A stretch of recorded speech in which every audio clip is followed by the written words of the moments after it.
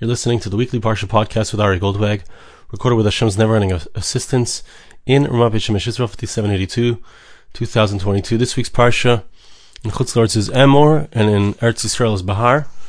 I'd like to share with you a piece from the end of the Medrash in Amor, and a piece from the beginning of the Parsha in Bahar, which is not directly at the beginning of Bahar, but I'd like to talk about the common denominator between these two Midrashim, both not very long Midrashim, but interesting ones. And let's dive right in. At the end of our Parsha, we have the story of the Makalo, the person who was the son of Shlemis Bas Divri. His father was a Mitzri, was an Egyptian, and he didn't have a place. Wasn't part of the Jewish people. He didn't have a place, didn't have a tribe, felt rejected, so he cursed Hashem. And as the pasuk tells us, because of this curse, so he was sentenced to death. But the Medrash speaks about the fact that a person who is in such a situation, while it's understandable his anger, of course, not justifiable to speak against God, but we understand his upset. We understand, what did he do wrong? Vayetze ben Isha Yisraelis, meaning what did he do wrong? That he was the son of an Egyptian, he was a product of a licentious relationship. His mother had been together with someone else when she was married to a Jewish man.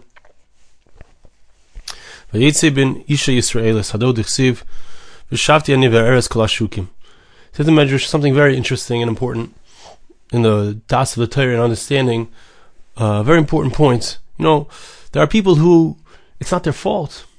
A person who's a mamzer, he's the product of a relationship which was against the Torah. Child can't marry into the Jewish people in a regular way. He has to marry perhaps another mamzer. But an illegitimate child by no fault of his own, still, the ramifications of the act of his parents, and those ramifications go on for generations. The verse says in Koheles, Ecclesiastes, that King Solomon said he sat and he looked and he saw all of those who are, when I get miskenim, they're pathetic. Something has been done to them, not their fault. Daniel the tailor explained that this verse is talking about mamzerim, people who are the result of an illegitimate relationship. Vinei dimas hashukim, behold the tears of these people. The fathers of these people, the parents, they did some kind of sin, brought about an illegitimate child, brought this child into the world. Why does this person have to be affected? Right, the father has done something wrong. He should turn into an illegitimate person. Why is the child going to be punished?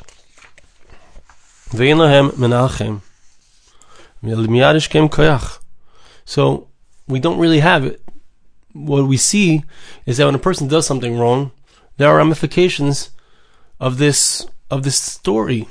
As a result of doing something wrong, there are irreversible ramifications, and indeed other people will suffer as a result of the actions of the parents. Pasuk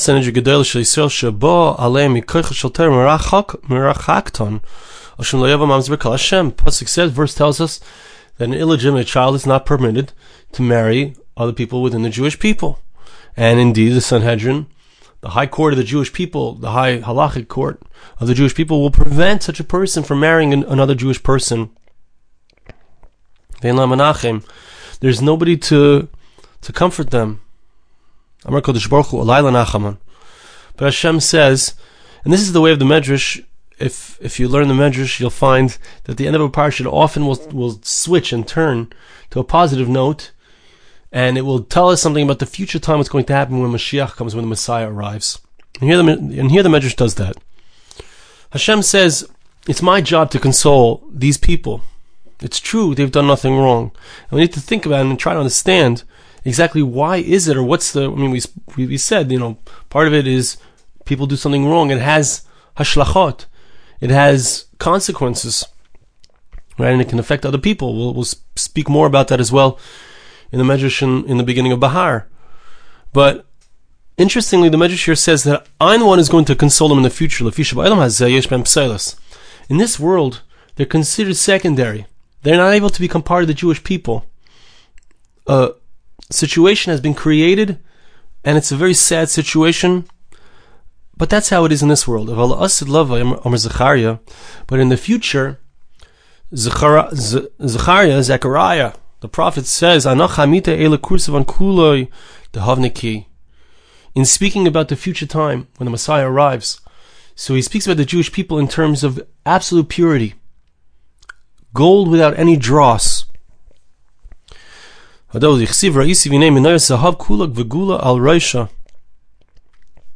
pasuk, it's the pasuk in Zechariah chapter 4 verse 2 that he speaks about the fact that there's a golden menorah, a golden candelabra, and the gula al reisha. We're going to darshan what that means, but before we get to what the gula al reisha means, which literally means some kind of round, the word gula in Hebrew, in modern Hebrew, is used as a marble that children play with. There's some kind of round object upon it. We'll see what that means in a moment. But the idea here is that when Mashiach comes, when the Messiah arrives, it's the Gemara as well, that Elijah the prophet, according to one opinion, is going to come and he's going to purify the Jewish people of the dross, and it doesn't mean he's going to remove them. The mamzerim will be allowed. Those who are the results of these kinds of situations ultimately will be returned to Klal Yisrael. They will be able to marry into the Jewish people. They will no longer be rejected.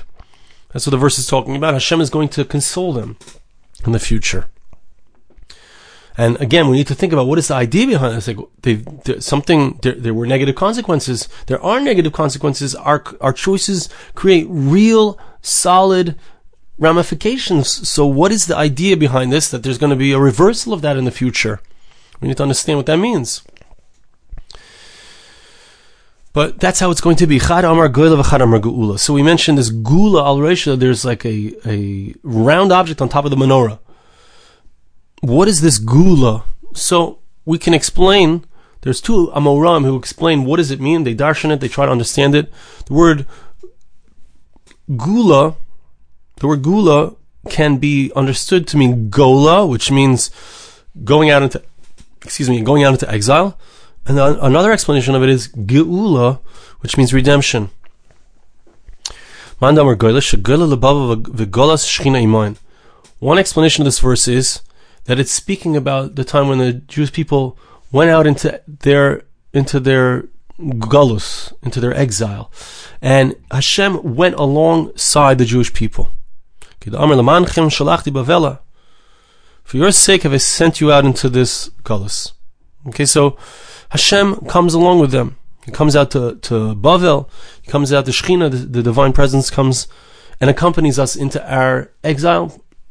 And of course, that means that when there's a geula, when there's a redemption, so the ultimate redemption is not just about the Jewish people, of course, although it is about us, but really it's about the Shekhinah, the divine presence which has accompanied us throughout the exile. And that means that God's presence is not fully felt as long as the Jewish people are in galus, as long as we're in exile. God's presence is not felt in the world. People can't relate to God as He truly is. We can't see Him. There's a possibility for atheism. There's a possibility for denial of God's existence, heaven forbid. Which also connects a bit to this idea of the klalis, the one who comes to curse God. And it connects to somebody who we don't see. We don't see. How is it just? Where's the justice? Right? When we don't see justice. So it's a question, where's God? Because God is absolutely just. God is completely good. But that lack of a sense of God, that the fact that God is out there in galus, in our exile with us, right? Where's the justice? Right? Where's that? God is hidden, as it were. But ultimately, Umanda Amar Geula Paraika, according to the other opinions, so when it says Gula al Reisha, it's speaking about the redemption of the Jewish people. That there's going to be this purity that occurs, as we said. God redeems us, uses this word Goyalenu, which is similar to the word Gula.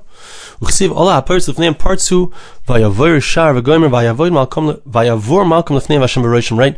God leads us back into the land of Israel. God is the one we see godliness, we see God's hand in the return of nearly 7 million Jews back to the land of Israel. And God willing, soon we'll see it much more openly in the process of Mashiach ben David, as God returns the Jewish people back to, the entire Jewish people back to the land of Israel. So there's a revelation, right? Vayavor Malkam Lefnei Hashem Erosham. God the King. God is our King, right? No human king. Of course, there's a human king as well, but Hashem himself is openly revealed as the King. God also reveals himself and leads us back into the land of Israel, back to a Beis Hamikdash, a temple, maybe built soon in our days. But he openly reveals himself, and we get to see, and this is, I believe, the message here of what the Medrash is trying to teach us. We see that the question marks in life, the problems, how could it be? Where's the justice? Why is this person punished for the sins of his parents? Why does he have to suffer his whole life because of a mistake that his parents made? Where's the justice? So in the redemption of that, where Hashem says in the future time, when Mashiach, when the Messiah arrives, they're going to be purified, they're going to be allowed back into the Kal. It's a statement that we will once again see the justice. Hashem will show that throughout time, all of the mistakes that human beings made, the possibility for mistakes, were also provided for by Hashem, and ultimately they will be redeemed and reversed. All evil will just be like the smoke, like we say in the Rosh Hashanah davening, in the Yom Kippur davening, all of evil will disappear like smoke. You know, you look at, as an example, the injustice, the way that the media spins things about Israel, always takes the side of the Arab world, what they call the Palestinians, who are always spinning and lying, and that's part of their culture, it's part of their religion, is that they're obligated to lie to their enemy. And still the media, which professes truth and maybe no longer professes objectivity, but part of their thing is to raise up this lie and make it bigger and bigger until it's believed. Right? So that's the smoke screen. And all the lies will end with the Geula Hashem will reveal once and for all the truths and all the injustices. Right? That will be the ultimate revelation. Okay, so that's the idea here at the end of Parshas Emor. Now I'd like to share with you a lighter, much lighter medrash at the beginning of Parshas Bahar, which is not connected, as I said, to the very beginning of the parsha, which is talking about Shemitah, but it skips a little bit and talks about the idea of the pasuk tells us, chapter 25, verse 14, that we have somebody who's involved in a business dealing with his friend. The pasuk tells us about one's obligations in business dealings, and one of the things that the Torah says is Leisainu isha samisei. Don't rip somebody else off. Don't cause him emotional pain. Don't overcharge him when it comes to selling something. There's an obligation that we need to think about the other person that we're dealing with. It's very easy in business. There's always this excuse in business. What do you mean it's business? It's a dog-eat-dog world. I got to get mine. I got to take care of my family, whatever. But the Torah exhorts us and instructs us that we should not just think about our own actions, our own benefit, number one, numero uno, right? That's not how it goes in the Torah. The Torah wants us, because it knows that what we do and how we behave with others affects us at the core. It affects us at the core completely. I just want to silence my phone to make sure it doesn't ring. Sorry about that. Okay. Now let's see this together inside of the Medrash. Says the Medrash, a beautiful, sweet idea, which we all may know. Pasuk says in Mishlei that death and life are in the hands of the tongue. Targum Akilas Mitzdera Meichirin Mavis Mikan V'Chaim Mikan. There's a particular sage, his name was Akilas, and he said that it can go either way. The same thing, the tongue, which serves to bring food into me, to give me life, that same tongue can be used to cause the death of others. I can strike out at somebody. It's like a sword. It can either be a spoon that brings food into me, or it can be like a sword that stabs somebody else. You can use your mouth in two different ways. One accomplishes something very good, one accomplishes something very negative. What are those two ways? Let's say you have a coal in front of you. So you can either make the flame bigger, right? Use your tongue in a negative way to bring about, I would prefer to say, use our tongue in a negative way, heaven forbid, which we shouldn't do, to bring about fire and flame of machlekes. Or I can use my same tongue to salivate, to spit on this coal and put out the flame. So I have a choice. Another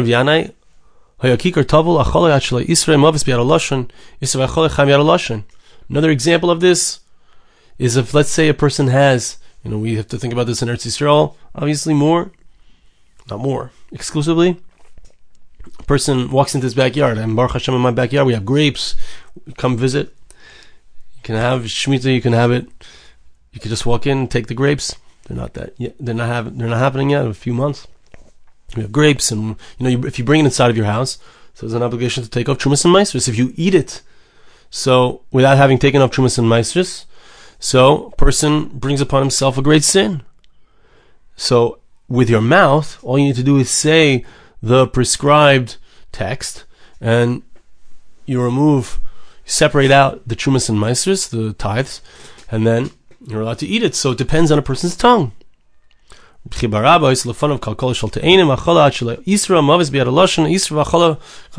example of this. So now the Medrash tells us two stories. So we see that there's a power in the tongue. And I want to say that the foundational concept here is, how do I use my tongue? Am I machshiv?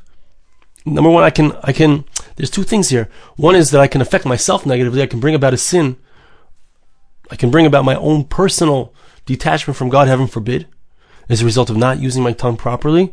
I can also cause damage to others, as we saw before. We can have machlekes, we can have arguments between people if I'm not careful with my tongue. It's my choice. Where do I focus? Do I focus on my selfishness? I want to eat that thing right away. Or do I give off the tithe? Do I give off the tzedakah, the charity that I'm going to... Do I think about others as I take for myself? When I speak, is it so that I can wield power over others? I can destroy others, or is my tongue being used in a proper way? That's selfishness. Rabbi Shimon ben Gamliel Tevi Avdei. So Rabbi Shimon Gamliel said, those who have a girsa, Rav Gamliel says to his slave Tevi, Puk zivein li tzadu tova ben shuka. He says to him, go bring me a good piece of meat from the market. Nefak zvan lei lishon. He went out and he bought him a piece of tongue, a piece of meat. Amar lei puk zivein li tzadu bisha ben shuka. Rav Gamliel, this is how I understand the story. Rav Gamliel, he saw an opportunity, a teaching opportunity. But Tevi was a brilliant person, and we're going to see in his response. So he said to him, that was a good piece of meat, right? Bring me a bad piece of meat. So Tevi knew what he meant. He brought back a tongue. So he said to him, what's this? I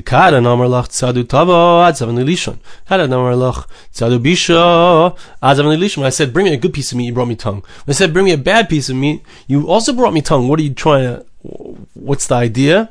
So Tevi said he understood the message of Rav Gamliel, why he had sent him out on this task, to get him a bad piece of meat, so to speak. And he said, look, the tongue can be good or the tongue can be bad. When the tongue is used properly, there's no better thing than that. The tongue can, with a person's tongue, with our speech, we can encourage others, we can bring people up, we can be, we can really light up other people's lives. We can use our tongues to speak words of Torah, we can light up our own lives. We can pray, etc. Okay? But when it's used improperly, the tongue, there's no worse thing than that. So it can be the best piece of meat or the worst piece of meat. Similar idea.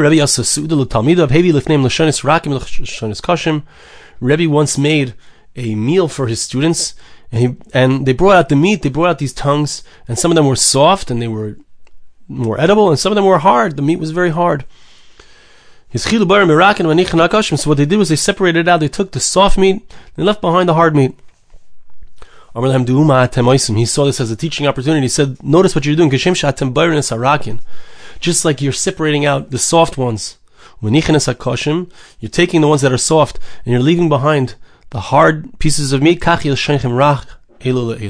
So too, when you speak to each other, make sure your tongue is soft one to another. Make sure when you speak, you use your tongue in a constructive way. Watch out.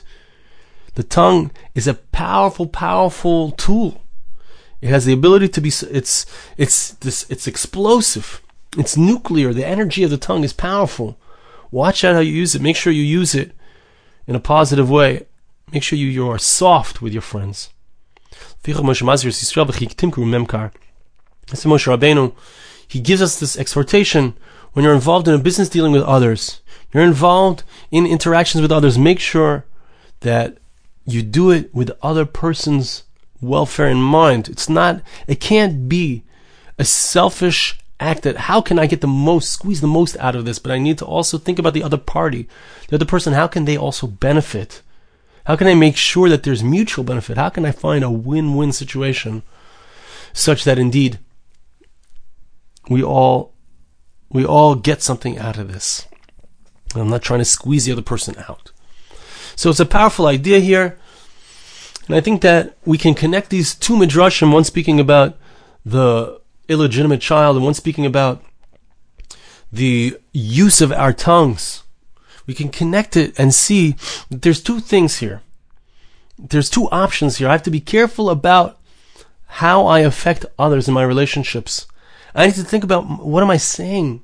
How am I using my tongue? And how is it affecting others? And how is it affecting myself? Because, as we said, the way that I use my tongue, the way that I affect others is going to have an impact on me. It will change me. To the degree that I don't care about others, I become a hardened tongue. I become a rock. I have to watch out. What are the effects? And there are real solid effects of my actions in regards to others, and those are seen in the illegitimate child. That's a result. He's done nothing wrong, but look at him. He's a miskin. He's a really poor soul. His life is damaged because of the mistakes and the choices of the parents. We need to know the seriousness of what we do and how it affects others. And it's also true in our speech. It's also true in our business dealings. We need to know that it affects others, and it changes us. It affects us. And we need to know ultimately another thing, and that's very important. And there's a geula, like we spoke about. There's a redemption ultimately, because when I'm thinking about my obligation towards others, and I need to think this way, but it's also easy to make a mistake in the other direction and say, look, why did that person speak negatively about me? Why did that person sin? And therefore, I am going to be affected in a negative way because of it. And that's where we come to the second point, which is equally important.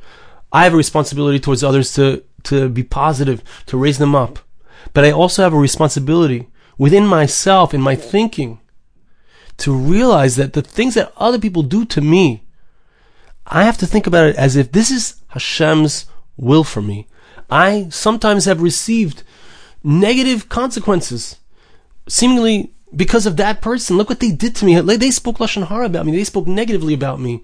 They caused me an irreversible damage. The geula at the end of time of the mamzer, of the illegitimate child, says that everything was from Hashem. This person, for whatever reason, we don't understand Hashem's cheshbonos. We don't know God's calculations and why it is this way. We believe in Gilgal. We believe that the lives that we have now are affected by the lives we had previously in our previous reincarnations. That's what the Torah teaches us. We don't know the whole picture. Only Hashem knows the whole picture. For whatever reason, this person had to go through this situation in this life, perhaps because of a previous life. We don't know the calculations. But we do know that ultimately there's a redemption. All the places where it seemed that God wasn't, all the times that the media spoke negatively and the UN passed resolutions against the land of Israel and against the Jewish people, really, and the BDS movements and all these things, right? They seem like, how could this be? It's not fair. Where's the justice? But ultimately, there's a redemption, and we see that God comes out in front, and we see that all of those things, for some reason, we don't have the clarity until the end to know. For some reason, those were decreed by God. Perhaps to cleanse us of sins, perhaps to trick the side of evil that we should be able to get through here, even though we're here, whatever it is, whatever the understandings are, it's not so relevant, it's not important. We'll find out when Mashiach comes, hopefully soon. But the idea is that we, in thinking about the negative situations we find ourselves in, we need to know that those situations are also brought about by Hashem and ultimately will be redeemed. And we will see how the place where it seemed that Hashem was not, the negative situation that we found ourselves in because of that other person, it's not the other person. That's how we need to think about it. Ultimately, we need to realize and know that those situations are also from Hashem, and they will also be redeemed, and we will understand at the end of time.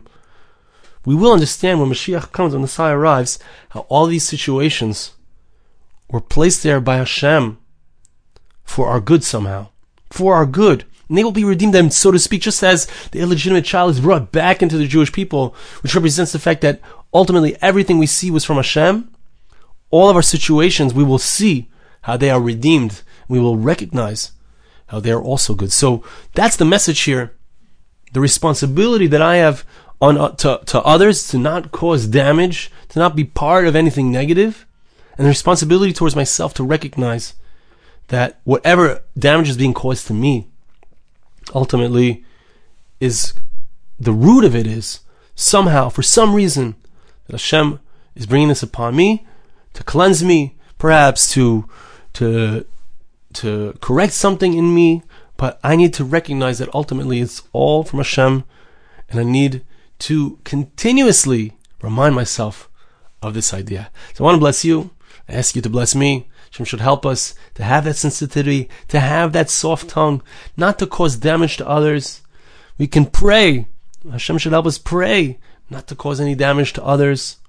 Hashem should help us to have the depth of perception, or the depth, of emunah, of faith, to believe and to know, and to hold on to the fact that everything that happens to us might seem to be caused by others, but Hashem should help us to recognize that it's all really from Him, and ultimately for our good. Thank you so much for listening. Have a wonderful Shabbos. This podcast was made possible through the gracious donations of listeners like you. For more podcasts like this, please visit www.arigoldwag.com or search on iTunes Ari Goldwag.